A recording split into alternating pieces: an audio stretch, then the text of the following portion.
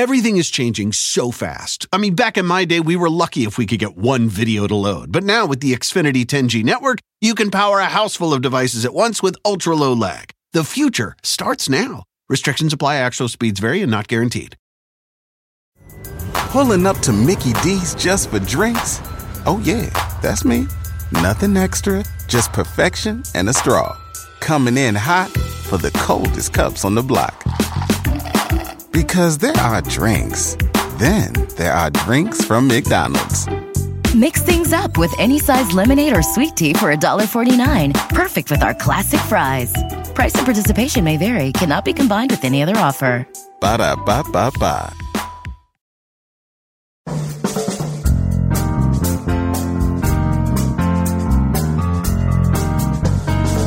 Brett McKay here, and welcome to another edition of the Art of Manliness podcast. When you were a kid, you not only went to school where you did academics, art, and PE, but you probably also took extracurricular lessons in music or sports, and likely even taught yourself things like how to do magic tricks. At least that's what I did. Now that you're an adult, can you think of the last new skill you learned? My guest today explains why there's a good chance that you'll struggle to answer that question and how that's a tragedy you ought to do something about. His name is Tom Vanderbilt, and he's the author of several books, including his latest, Beginners, The Joy and Transformative Power of Lifelong Learning. Tom and I discussed why his daughter's desire to learn chess inspired him to spend a year learning the game himself, as well as take on a project of learning other new skills. Tom explains the reasons adults give up on learning and why, while it's harder for adults to learn things than it is for children, it's still worth becoming a novice all over again. We then explore how to harness the beginner's mind using Tom's experiences and learning how to sing, surf, juggle, and draw as examples. And we end our conversation with Tom's takeaways from his experiment and how becoming a lifelong learner is really all about pushing through the mental barriers that hold us back from the many possibilities for growth that remain in adulthood. After the show's over, check out our show notes at aom.is/lifelonglearning.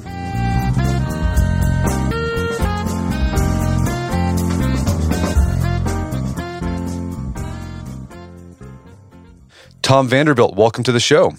Great to be here. Thank you. So you got a new book out called Beginners, The Joy and Transformative Power of Lifelong Learning. And you do sort of a immersive journalism thing here, like George Plimpton or A.J. Jacobs, where you explore this idea of the science and research of what we know about learning and the beginner's mind. But you do that by learning new things yourself. And what kickstarted this book is you began teaching your young daughter, to play chess. And that kickstarted this whole exploration of what it means to learn. So tell us about that moment and why that made you think about, well, how do we learn? What's going on there?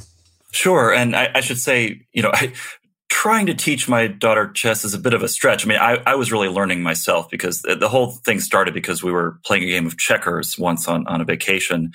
And there was a chessboard nearby in this library, and she looked over and saw this, chessboard is kind of a cool looking thing to a kid, these great little, statuesque pieces, and said, Daddy, can we play that? And I was like, yeah, that would be great. Except, I never really learned, which sounds ridiculous, but yeah, I'd probably learned the basic moves a long time ago, but they had never stuck. So I thought, well, I'll go to the internet. I'll try to figure this out. And I had, had some success with that to some degree. I think, one of the great things that's happened, especially in this last year, is that the power of the internet as a learning apparatus has really become clear. You can learn to do just about anything. So I picked up sort of a basic knowledge of chess. But the thing with chess is, you hit a plateau quickly. It gets infinitely more complex all the way up to, of course, grandmaster level. So I felt I was in over my head.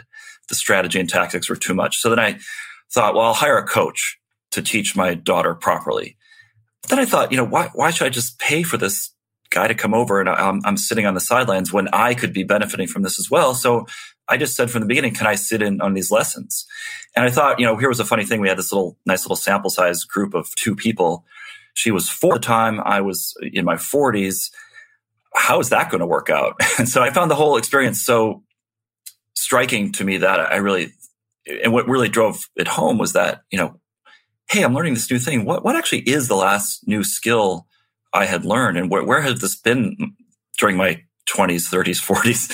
And then, set out with this goal of trying to learn all these things that I had long wanted to learn. And I should I'll conclude this long answer by saying, when I say learn, I should say, I haven't reached the finished stage of any of these things. I'm in the process of learning. But so, yeah, that's what kicked it off.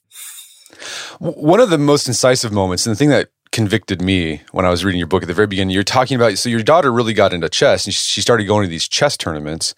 My son's done one of those. And it's, if you're a parent, you take your kid to this thing and it's a lot of waiting around. Like they play chess and then you got to wait while they play and that game could last however long. And then they got to play another game. And something you observed is that all the parents were there and they're just like on their smartphones. They were just, twiddling around on Twitter, reading a book. And you thought, why are all these parents just like, what happened? Like, why are these parents just letting their kids learn and take part in this new skill? And we're just sitting here stagnant. Why did that? I think that moment too also existentially shook you up. Like, what was it about that? And why do you think as adults we give up on learning new things? Yeah, it's a great point. And I guess I felt hypocritical. Here I was day in and day out telling my daughter, it's so important to learn. I want you to learn all these things. I don't want you to think that you can't do anything. And, in most cases, a parent is put in this position of authority. I'm going to teach you how to ride a bike, how to tie your shoe. If there's something I don't know, well, we're just going to stay away from that. So, it wasn't hypocritical. I'm telling her every day how important learning is, but what could I point to in my own life that was the last new skill that I learned? And of course, as a journalist, I absorb a lot of information. I'm kind of, learning all the time, but I thought, skills were something that I had given up on, and out of basically, charitably, I could say lack of time, but also cowardice is there also. If I didn't learn how to do this when I was young, why would I want to plunge into this when I'm 40 or 50, something like surfing, which is not so kind to the aging body. But, I just wanted to bring home this lesson I was imparting to her, to myself. And as to the question of why we give up, yeah, I guess I've sort of answered that a little bit already, but we give ourselves lots of excuses. I mean, adult life does intervene. We have jobs, we often have children, we have a lot of responsibilities that do take up time. But, if you sort of made a time diary of your week, I'm not going to implicate anyone here, but, it probably includes a lot of, let's just say,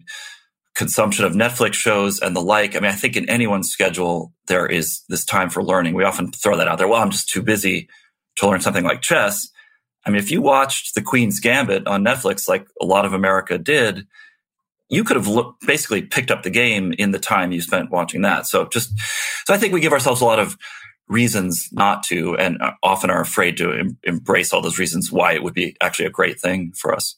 And I also think too, and you make this point too, there's some sort of cultural conditioning that happens at some point. It's sort of very subtle and it's that, well, learning's for kids. Like once you're an adult, you're done, basically. Yeah. I mean, and of course, children's whole lives are set up for learning, and they have, they have all this time, immense amounts of time to do nothing but learn. Wouldn't that be great? And then the supportive cast around them that is applauding their every move and signing them for these lessons and thinking they're just the greatest thing since sliced bread, and adults don't really get that so much. When I sort of brought up this project to my wife, I had kind of a sense of, let's say, polite condescension, like, yeah, you learning to sing, that would be great. Just don't do it too much around us, okay? I just think we tend to get into that trap of thinking that only children can learn, children are learning machines. And I should just say that, a lot of the learning that even kids do starts to get short-circuited after a little while. And I bring this up with things like drawing or singing. Every kid draws and sings up to a certain point, and then they're basically encouraged not to, or it sort of falls out of the curriculum. And, that's only for art kids, or that's only for music kids. And, by the time you're in college, as some studies have shown, your ability to sing has basically fallen off to where you were, you're worse than when you were a kid. All right, we'll talk about what's going on there. So when you decided, okay, I'm going to learn stuff, I want to explore this idea of a beginner's mind, what it means to learn, what goes on when we learn, you decided, okay, I'm going to learn some skills. How did you decide which ones you take up? What were the criteria you used for the skills that you would learn?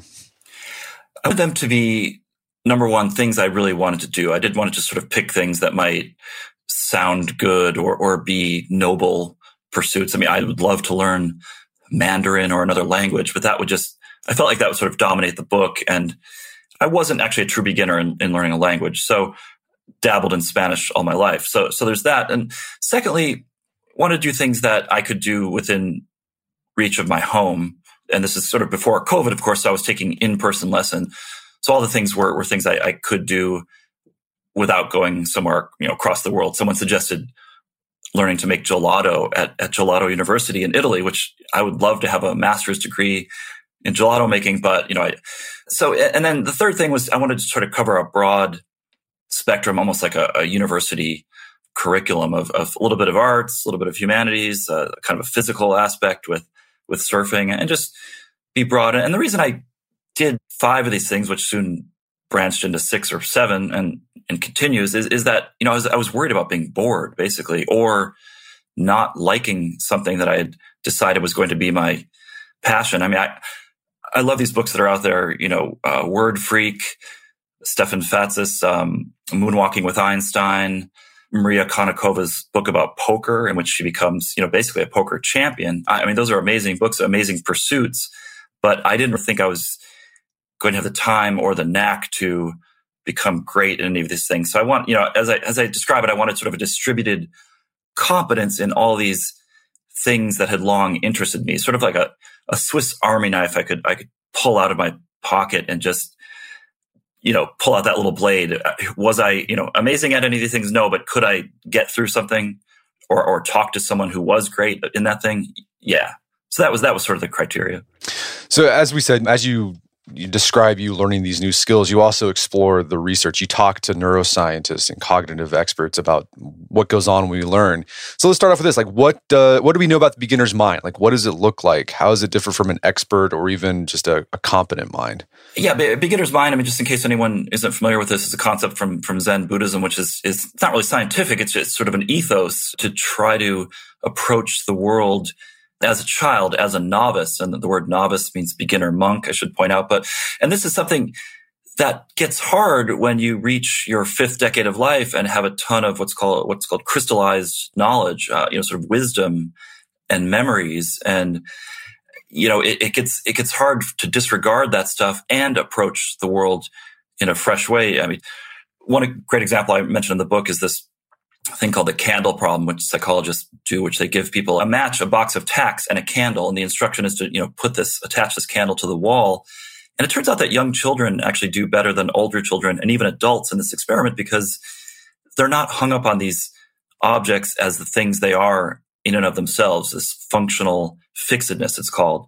Children just look at these things and think, oh, what could I do with that? What could I do with that? And as an adult, you know what these things are. Oh, this goes for that. So it just gets harder to have that sort of freshness. And, neurologically, I'm not really sure what that looks like. And I'm not sure it's been actually that well studied, but children really are all about beginner's mind. I mean, that's just their whole process. And they have these synapses that are, the number of synapses they have are just vast compared to adults because we've spent our whole life pruning those connections and trying to filter out what isn't important. I mean, because it's an efficiency thing. We can't go around like children all the time, gazing in wonder at every little moment of our lives and wondering what's behind that because we'll go crazy. So I mean, and that's just one of the things that, neurologically, if you look at expert performers, they sort of begin to describe this. Their brain is sort of winnowed in a way. There's been some work on chess grandmasters and, rather than their brain expanding, it sort of gets smaller. And I'm sort of butchering the neuroscience here. But the point is that they learn to do more with less. They've made automatic a good percentage of that behavior, whereas children are just soaking it all in and nothing's automatic for kids except a few skills like walking. So kids have like more fluid intelligence as opposed to crystal. That makes it learning easier in a lot of cases. Yeah, yes, in some ways. I mean, for the game, just to take the game of chess, for example, my daughter is really great at things like puzzles, at spotting opportunities on the board in a given moment. She's great at blitz chess, which is 5-minute games per side, or even bullet chess, which is 1-minute games per side. I, at least in the beginning, was sort of better at that wisdom side, that crystallized side. I had this, decades and decades of just experience at playing games, which is sort of a meta knowledge of strategy and how to play and how to be patient and how to do things like consider, for example, why did my opponent just make that move they just made? My daughter would just sort of play her games from her own point of view with her own end game in mind and kind of disregard what the other person was doing. Not always, but sometimes. And this was why she would lose and her coach would yell at her. But, adults just might have a little bit more of that, kind of penchant for strategy, let's call it. And in this idea that as you get older, learning gets harder because your crystallized intelligence goes up and your fluid intelligence goes down. You saw this in your family. I guess you got your dad, I think it was your dad, playing games as well. And it would be like your daughter was the best, you were the next best, and then your dad wouldn't be. He'd be like last, basically. And this is it's just age. And I wish it could be different. And of course, my dad wasn't playing chess all his life. So this is something to point out. If he had been, the decline is less pronounced. The one thing that's to point out here is that it does get harder to be a novice as you get older. It takes longer to learn that new thing. So he had the greatest challenge. I had the next greatest challenge. My daughter had the smallest challenge. Which is not to say it's all about just that sort of cognitive ability. There's motivation. There's the sheer amount of practice. I mean, my daughter did start getting a lot better than me, but she was also putting a lot more time into it and doing things like analyze her games. So I don't want to say it's all just some inherent brain thing. If my dad started playing 10 hours a day and studying, and he would make a lot more progress. But if you just start everyone from that same clean slate, more or less, that's going to happen. I mean, there is that age progression. So that's just something that does not say you can't make great progress. It's just you're just going to have to work a little harder. Right. So I think that's a big point, is that it's going to be harder, but learning new things is not impossible even as you get older. And you highlight people in their 70s, 80s who are still learning new things. Yeah, that plasticity, which is the key thing here, the ability of the brain to reshape itself as you pick up this new knowledge. And it happens really quickly. I was sort of amazed by this. I mean, they did these juggling studies where they try to teach people to juggle 3 balls, which is sort of the baseline for juggling. And within a week, sometimes even less, they had seen substantial evidence of plasticity. And that is much less dependent on age. That falls off a lot less. So that ability to learn is still there. It's just going to be harder for a few reasons that involve, what I was talking about before. Just as adults, we've absorbed a lot of things. I use the analogy of my brain is like a teeming hard drive, like the thing that your parents have that they've had for 20 years, and you have ancient files on there. The hard drive is slow. You go to look for some memory, and it's making that clacking sound, and it's taking forever. And whereas my daughter was like, a flash drive, she could just pluck that out because she hasn't met thousands of people I have. She doesn't forget names or faces, and so adults have that additional challenge. I think another problem you talk about in the book that holds adults back from learning is that as you become an adult, you become very instrumental in your approach to life. It's like, well, I'm only going to do something if it's useful. And a lot of the skills that you learned, people go, well, that's not like, why learn how to sing? Like, how's that going to help me with my job? How's that going to help me? Yeah, basically, how would it help me with my job? What's your response to like, why learn? What is the benefit of learning a skill that might not have any economic utility?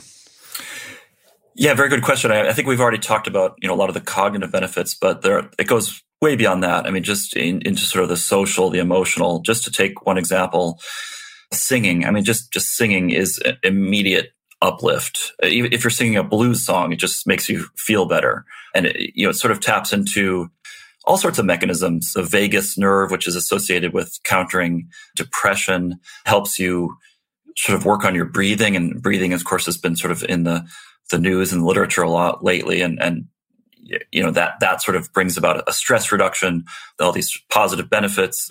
When I shifted to singing with people, this was sort of the special sauce here, where it really began to feel good because you were working with this group of like-minded people. Not that they all became my close friends, but you really had to sort of do this thing in this social group. And I sort of note that the choir was about 35 to 50 people ranging, and that coincidentally or not is sort of the size that's been identified by anthropologists as these original kind of hunter-gatherer groups. So not to get too deep in the woods with that, but I think, just this kind of core group of humans in this kind of ideal sized cluster literally working in harmony just brings out such a positive feeling. And our rehearsals were on Monday night, and I would leave feeling like it was the weekend, after I had started the week, Monday. So in terms of job, yeah, I mean, it's a bit, okay, I have to admit, I'm writing a book about learning these things. So there actually is a benefit to my job about learning skills. But most people, their job is not going to be improved by learning to surf on the surface. But I quote the study that David Epstein in his great book Range talks about, which notes Nobel Prize scientists are 22 more times likely, according to this study, to have participated in some kind of amateur pursuit like music, performing arts, even being a magician, than the non-Nobel Prize winning scientists, which is not to say there's a one-on-one correlation with learning ballroom dancing and, getting some amazing breakthrough in physics, but something about, maybe that willingness to branch out, to be open to these new experiences, to talk to people you might not be talking to in your normal job, get out of that sort of silo. Maybe that, sparked some creativity, that they were able to bring back into their job. And, a lot of people think of, well, these are things you do if you don't like your job or to bring joy to your life because you're sort of weighed down by your job. And that might be true. But I think it's even more true, as Winston Churchill pointed out in this, who is, by the way, a great amateur painter, wrote this sort of great small book on painting, said, if the people that love their job, they need this stuff even more because there's just that tendency to never let go of your job. How are you ever going to step outside of your job if you're so passionate about it? And I do love my job, yet I also found such benefit from doing all these things. And it just continues to pay dividends to my life, let's say. Jesse Itzler, who's written, about living with monks and living with a seal and all these other things, he has this phrase, life resume. And I really sort of like that idea as living in the kind of culture we do, which is a very sort of LinkedIn, productivity driven society. How is this going to be good for your job? Just the idea that there's more to your job, that what does your life resume look like? So I sort of borrowed the phrase from him. Right. Yeah. Learning, you talk, it's self-expansive. It just feels good. Like that's fine. That can just be good in of itself.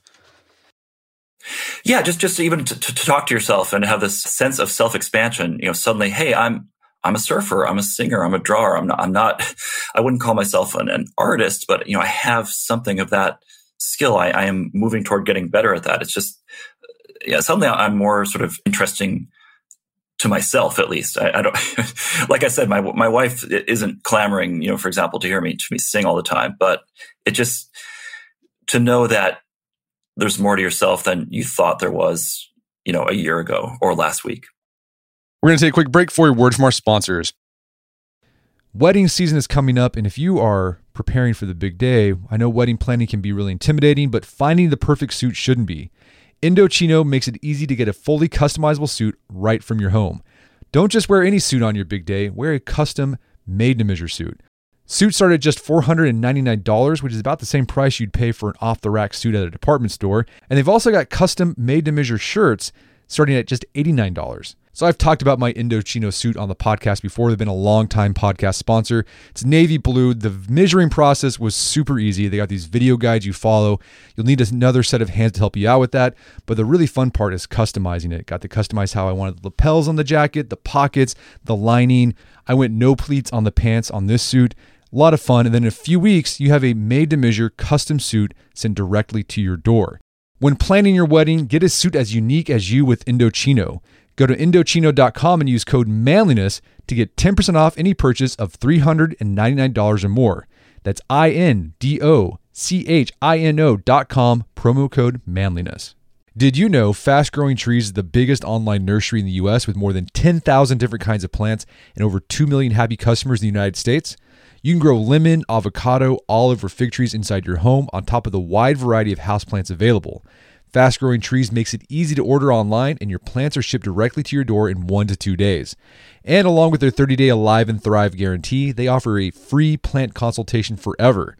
So I use Fast Growing Trees to order not an indoor tree, but an outdoor tree. There's an oak tree that was in our front yard that died a few years ago due to heat stress. Had to cut it down. There's been a blank spot that I've wanted to put another tree there.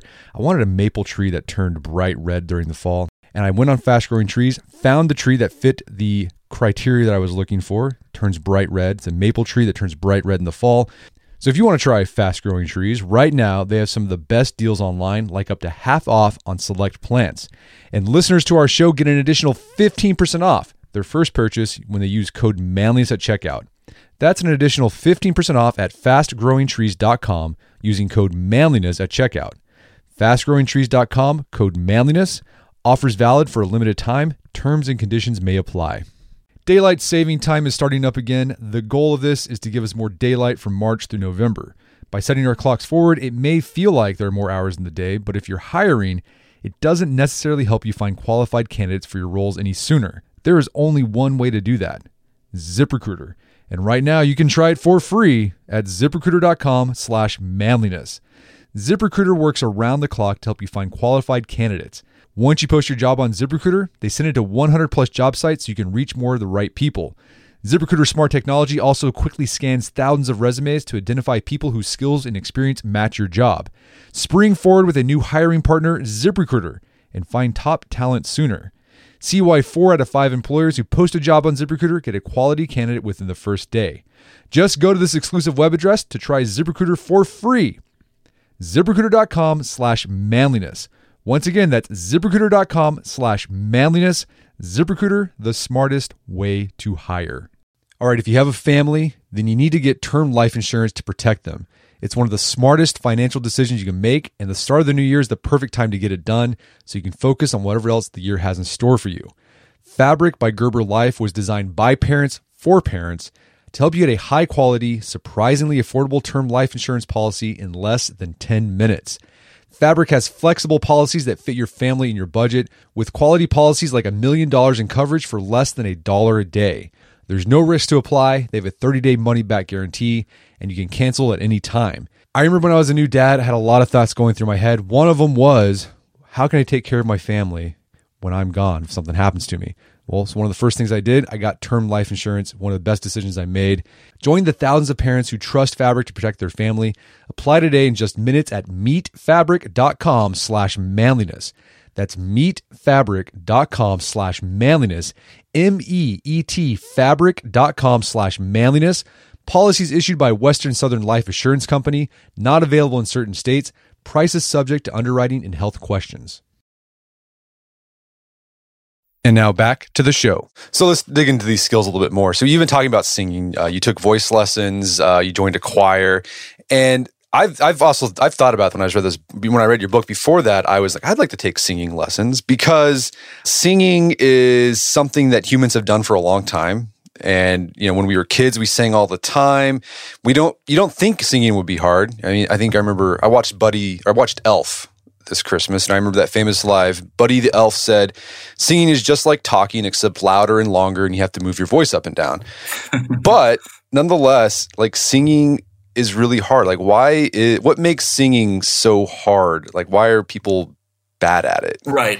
Or think they're bad at it. I mean, sometimes they actually are bad at it. And but the reason they're bad at it is not because they're tone deaf in 99% of cases, let's say, or that they just don't have a good voice. It's that they haven't been practicing it. And one of the things I really try to drill home with a lot of these things I was working on, I mean, obviously surfing is a motor skill, but so is singing, so is drawing. I mean, people aren't generally, born to sing, or you don't hear someone say, "Oh, he has a God-given talent for welding or baking." And it's not to denigrate those are great things, but I'm just saying we somehow, with these other pursuits, we get it in our head that it's just something that people have an innate talent, whereas a lot of work sort of has to go into that.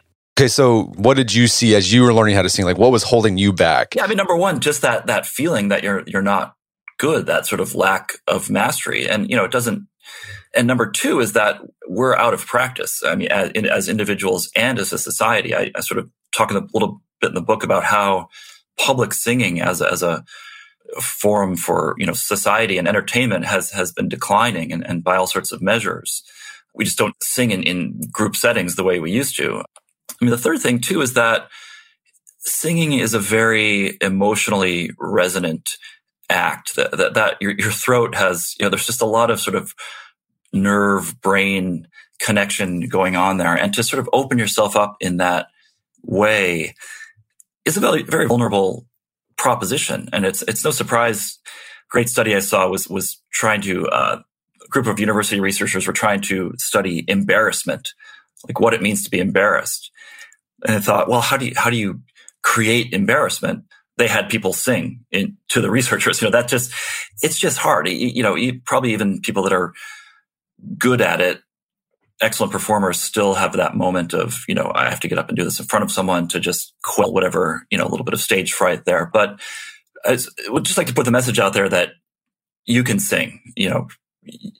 People can make a lot of progress. I have an app on my phone called Pitch Perfect, which you can sing into and do scales, and it will give you a 1 through 100 quantitative rating on how well you were hitting those notes. And I was starting in the 60s, which is, I was feeling pretty bad about that, but I just kept hammering away at it and doing some of these, practices. And I can do, 100 now, 100%. So, and I have no musical background except for singing in the shower and the car like we all do. But so just to put out, you can do it. And a thing that you talked about too in the book I thought was interesting was that you took voice lessons, but then you also joined a choir, and that learning in a group, like you were basically learning in a group, kind of in a way supercharged your learning. Like what was different about singing with just one-on-one with a coach compared to singing with a larger choir, like in learning in a group?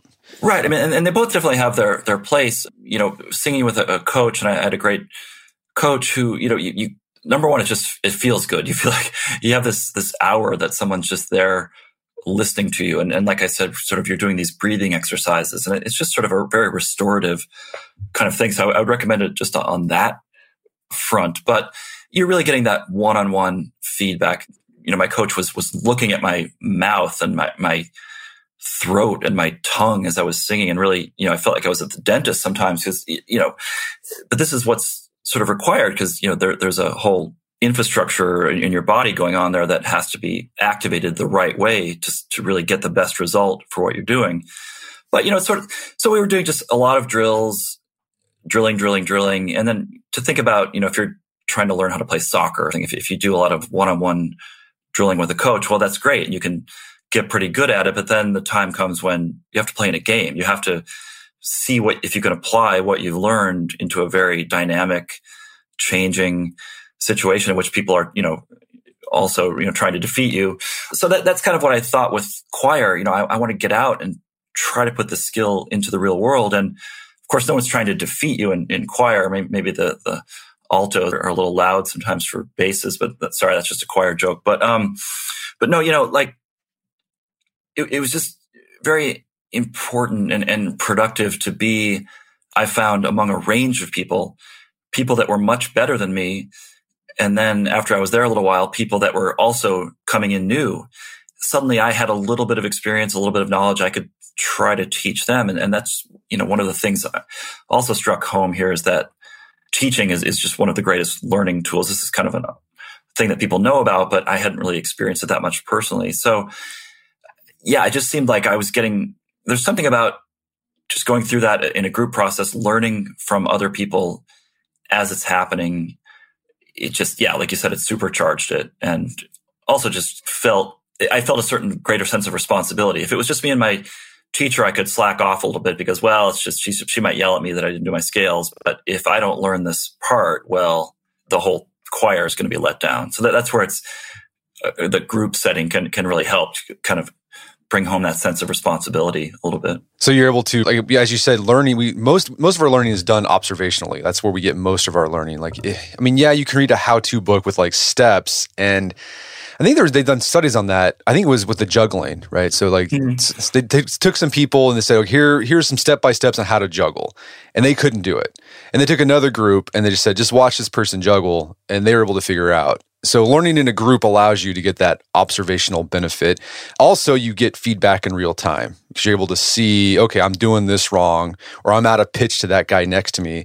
And so you can correct on the fly. So you get observation and feedback right away when you're learning in a group. Yeah, exactly. Yeah. As you mentioned, as anyone who's bought a piece of furniture, let's say from IKEA or some kind of electronic device that has this insane manual, no one wants to read through the manual. I'm not even sure why they're written at this point. People nowadays they go to YouTube and watch someone who's bought that same thing. They unpack it. They've figured out a way to put it together. So they share that knowledge. And that's such a much more effective way. Humans are mimicking creatures. We share that with primates, monkey see, monkey do.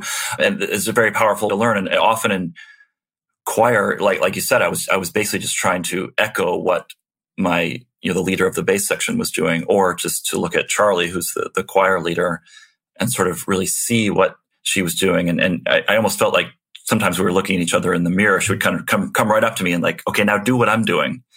And that also makes it a lot easier in a sense because, and this is another important thing to point out about skill learning, is often overthinking basically gets in the way of being able to learn something.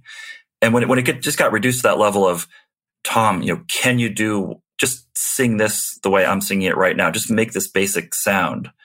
That was much more effective than, I could get out of my head and just stop thinking about it and just basically follow the simple instruction.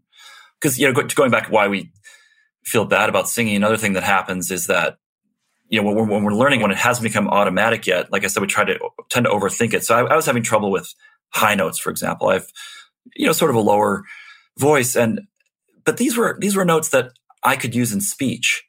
These weren't notes that were physically impossible for me. But as the note would be coming up in a song, I would start to freak out. My throat would clench. My whole body would tense up. My teacher told me I was literally reaching my head upward to try to hit this quote unquote high note.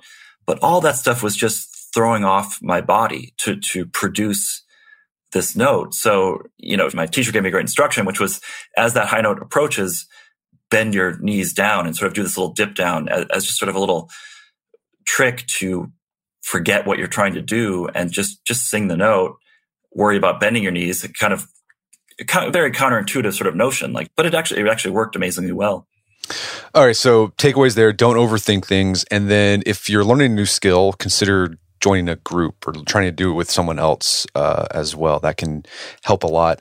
Another skill you learned was surfing. You've mentioned that before. And surfing is one of those skills I think you talk about in the book. Surfers have this sort of idea that if you don't pick up surfing before you're 14, basically, you're never going to be a surfer. So that was from William Finnegan's book Barbarian Days, but go on. Yeah. So I mean, what was it like learning how to surf as an adult, and what insights about learning new skills did you get from that experience? One nice thing is that the message has gotten out to some extent already on this, and there are a lot of adults out there trying to learn to surf, or at least at Rockaway Beach in New York City, which is not to say it's the same everywhere, but I was heartened by that. I mean, if you go in the summer, for example, there are a lot of kids camps, and it tends to be sort of dominated by children learning. But the rest of the year, there were always adults out there, some of whom were not always so good. So you didn't feel, maybe that's because of Rockaway is not, and I was going on days when the waves weren't so huge. So it sort of weeds out some of the experts anyway. So if anyone's, feeling that intimidation, I would just say it, don't believe the hype on that surfing is so exclusionary. There are places you can go where there's, a lot of people just like you. But one of the challenges here, though, is that I talk in the book about kids learning to walk, infants learning to walk, and how they can take up to 70 falls per hour. It's been documented by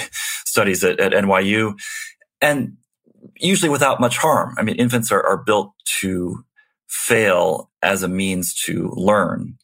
Adults don't have that same luxury. So I have taken my fair share of beatings out there, and, someone with questionable freelance health insurance, this was always a little bit scary to me. But, the worst case was one day I, sort of got tipped upside down and had my head planted into the ocean floor and had some compression on my spine, which was, very concerning and could have led to a much worse result. So that sort of, obviously chess or singing in this regard is a safer path. But again, the benefits I've gotten from surfing were, to my mind, worth those risks, which, unfortunately are greater the older you get. Your body's just not as engineered to handle failure as the young learner. And one idea about learning you explored with your surfing was this idea of the U shape, right? So when you're a beginner, you often make progress really fast. And then you reach a point where you actually start getting worse. And that's when a lot of times people give up. And then, but if you keep going through that, you start getting better again. Like what's going on? Like, why is it that you reach a point with your learning as a beginner that you start getting worse? Do we know what's happening there? Yeah, I mean, there could be a couple things going on. I mean, number one is that, with surfing, for example, you begin to want to take on bigger tasks, and you want to, in the beginning, the instructor is basically pushing you into waves, and all you have to do is stand up on the board, which is not that easy. But once you do that, it feels amazing. After he's pushed you 20 or 30 times and you're starting to get good at it, then you're thinking, okay, I should probably try to catch my own wave. This is about 10 times more difficult than simply popping up, maybe even more. So right away, you thought you were doing great. Now you're taking on this bigger challenge. So you have this sense that you've sort of gone backwards a little bit there, and it continues. Then the next thing would be, okay, not just catching my own wave, but actually paddling to where there's going to be a good wave. That's another skill that takes time to develop and cultivate. And I'm still not that great at, admittedly, but that's 10 times harder even still. So the idea that, we have to push past those moments when we're going to be plateauing. I mean, another thing that happens too is that, and we do go backwards just even with the same task. The studies from juggling and my own experience show, for example, that learning 3-ball juggling, people will hit 50 or 60 cycles in a row and think they've got it nailed. Suddenly they'll pick it up the next day and they can't get 5 or 6. And there's just the researchers call it a bug, like as in a computer. And who knows what's actually going on? I mean, it could be the brain is still sort of consolidating the information, and you just actually need to step away from it a little bit and then come back and have that retrieval where you're pulling it back. Yeah, it's a little knowledge can be a dangerous thing, as the cliche goes. And one thing that also happens is that the beginner, there's studies with kids, for example, with grammar. They're speaking great at like age 4 or 5. They'll say like, I ate that hot dog yesterday. Then they start to actually learn the rules of grammar, and they think they've got it down, and they'll try to over apply what they've learned and thinking, every past verb needs to end in ed. So let's say, I ate that hot dog yesterday or something like that. And they thought they were great. Suddenly they've taken on more than they can chew, so to speak, and it kind of bites them. So, if you suddenly think, this happened to me surfing. The first time outside of the Rockaways, I was in Portugal. I tried to go on a new break. I was very excited. I told the guys, I just need a little bit of instruction. I already know how to surf. And it was a completely different break, different waves. I was on a different board, and I sucked, to put it bluntly. I could not catch a wave, and they basically had to resort to pushing me into these waves. So I was actually back to square one, which is very humiliating. All right. So whenever you're a beginner, like oftentimes I feel like you can rely a lot on like procedural information, like do this. But then you reach a point, well, that can get you so far. And you think, well, I'm awesome now. And then you get thrown into situations where the procedures no longer work. I mean, I experienced this with foreign language. Like I took an immersive foreign language class for Spanish, and in 6 weeks I thought, man, I know Spanish. And then I get dropped in Mexico, and I had to have like my first like real conversation, and I had no clue what was going on. Like it sounded like they were speaking Russian, basically. Yeah. And then I had to learn again on the, okay, well, that's not going to work. The procedures I learned is not going to, I had to learn this new skill, how to speak Spanish on the fly. Yeah, and that's a great point, about how much of learning is just sheer experimentation. That, going back to those infants that they were studying at NYU, infants are we don't give drills to teach children how to walk. We just let them roam about in a room for an hour and fall 30, 40, 70 times an hour. And then, we don't really give them feedback about why they fell either. We just sort of let them do it and work it out on themselves.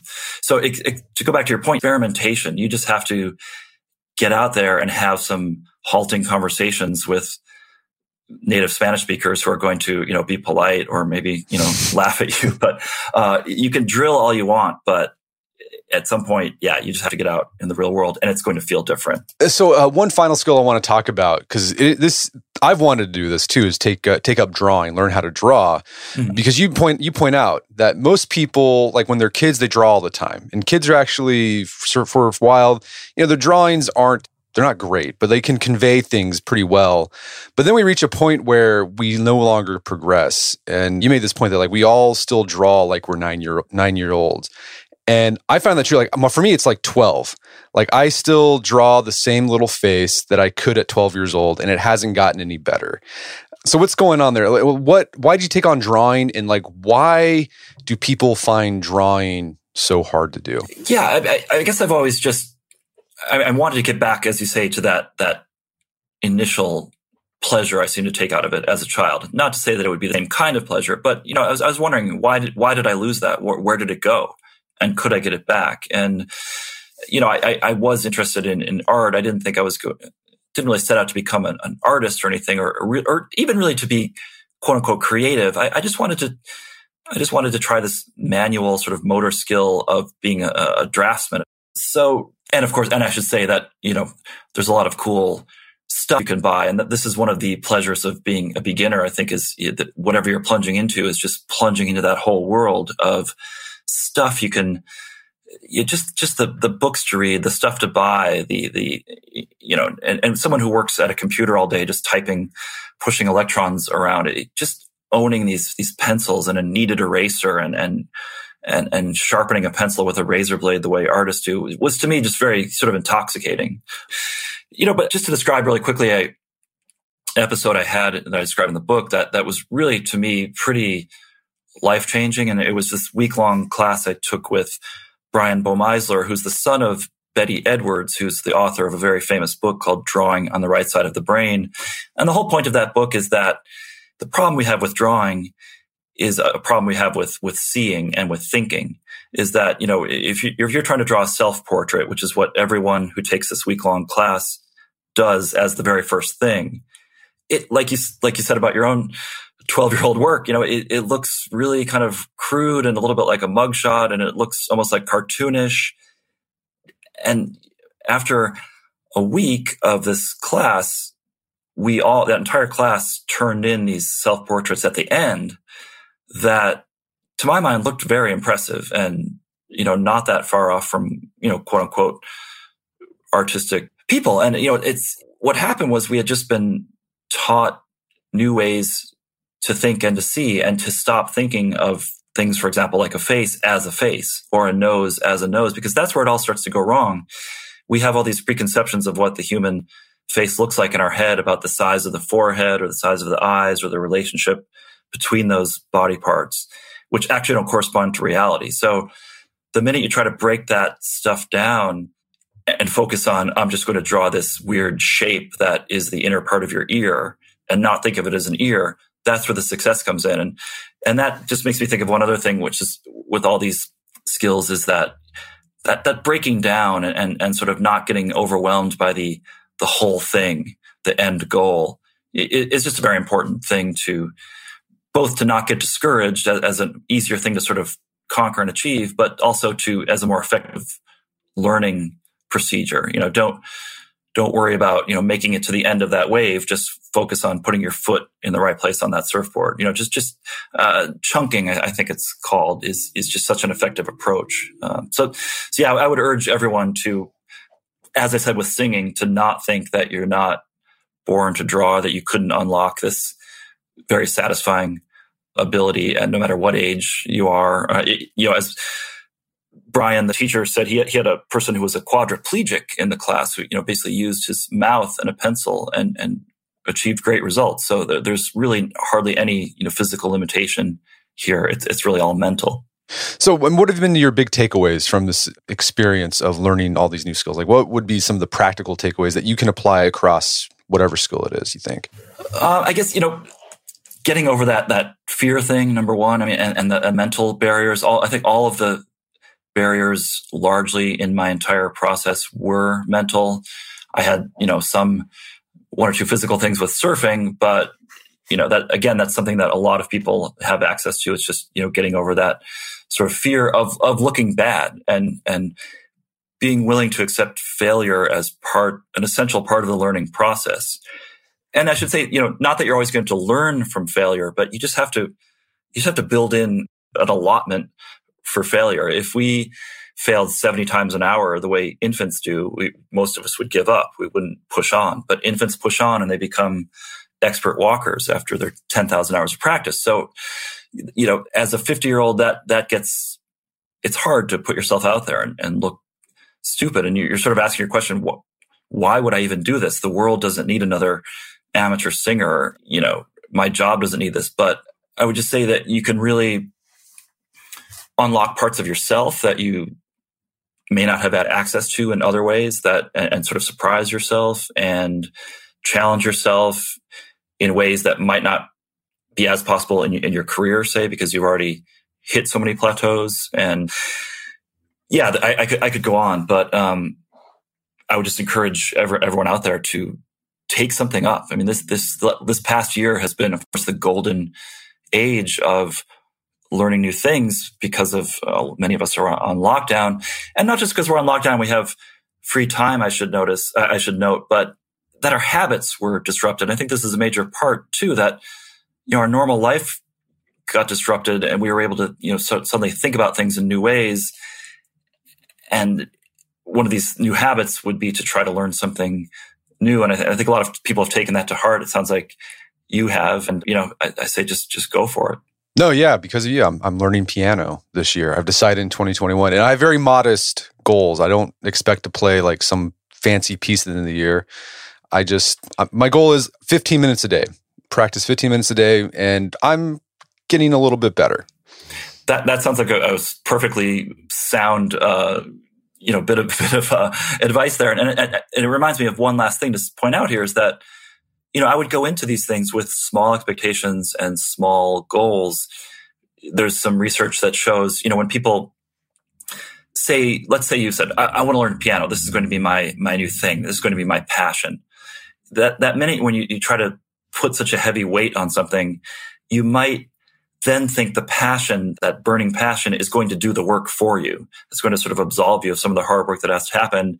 And number two, once it does start to get hard, as it will pretty quickly, it's going to backfire on you. You're going to feel a bit betrayed by this supposed passion. So just kind of go in with very few expectations, like just biting off small songs here or there, a few minutes every day. Right. When the Saints go marching in, I can do that.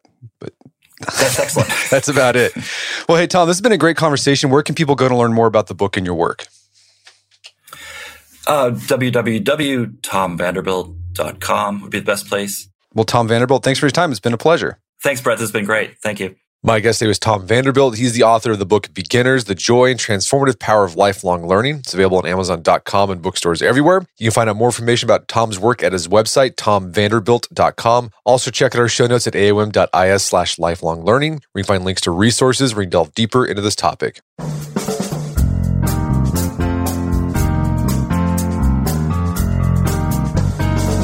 Well, that wraps up another edition of the AOM podcast. Check out our website at artofmanliness.com, where you can find our podcast archives, as well as thousands of articles written over the years. And if you'd like to enjoy ad-free episodes of the AOM podcast, you can do so on Stitcher Premium. Head over to stitcherpremium.com, sign up, use code manliness at checkout for a free month trial. Once you're signed up, download the Stitcher app on Android or iOS, and you can start enjoying ad-free episodes of the AOM podcast. And if you haven't done so already, I'd appreciate it if you take 1 minute to give us a review on Apple Podcasts or Stitcher. It helps out a lot. If you've done that already, thank you. Please consider sharing the show with a friend or family member who you would think would get something out of it. As always, thank you for the continued support. Until next time, it's Brett McKay reminding you all to listen to the AOM podcast, but put what you've heard into action.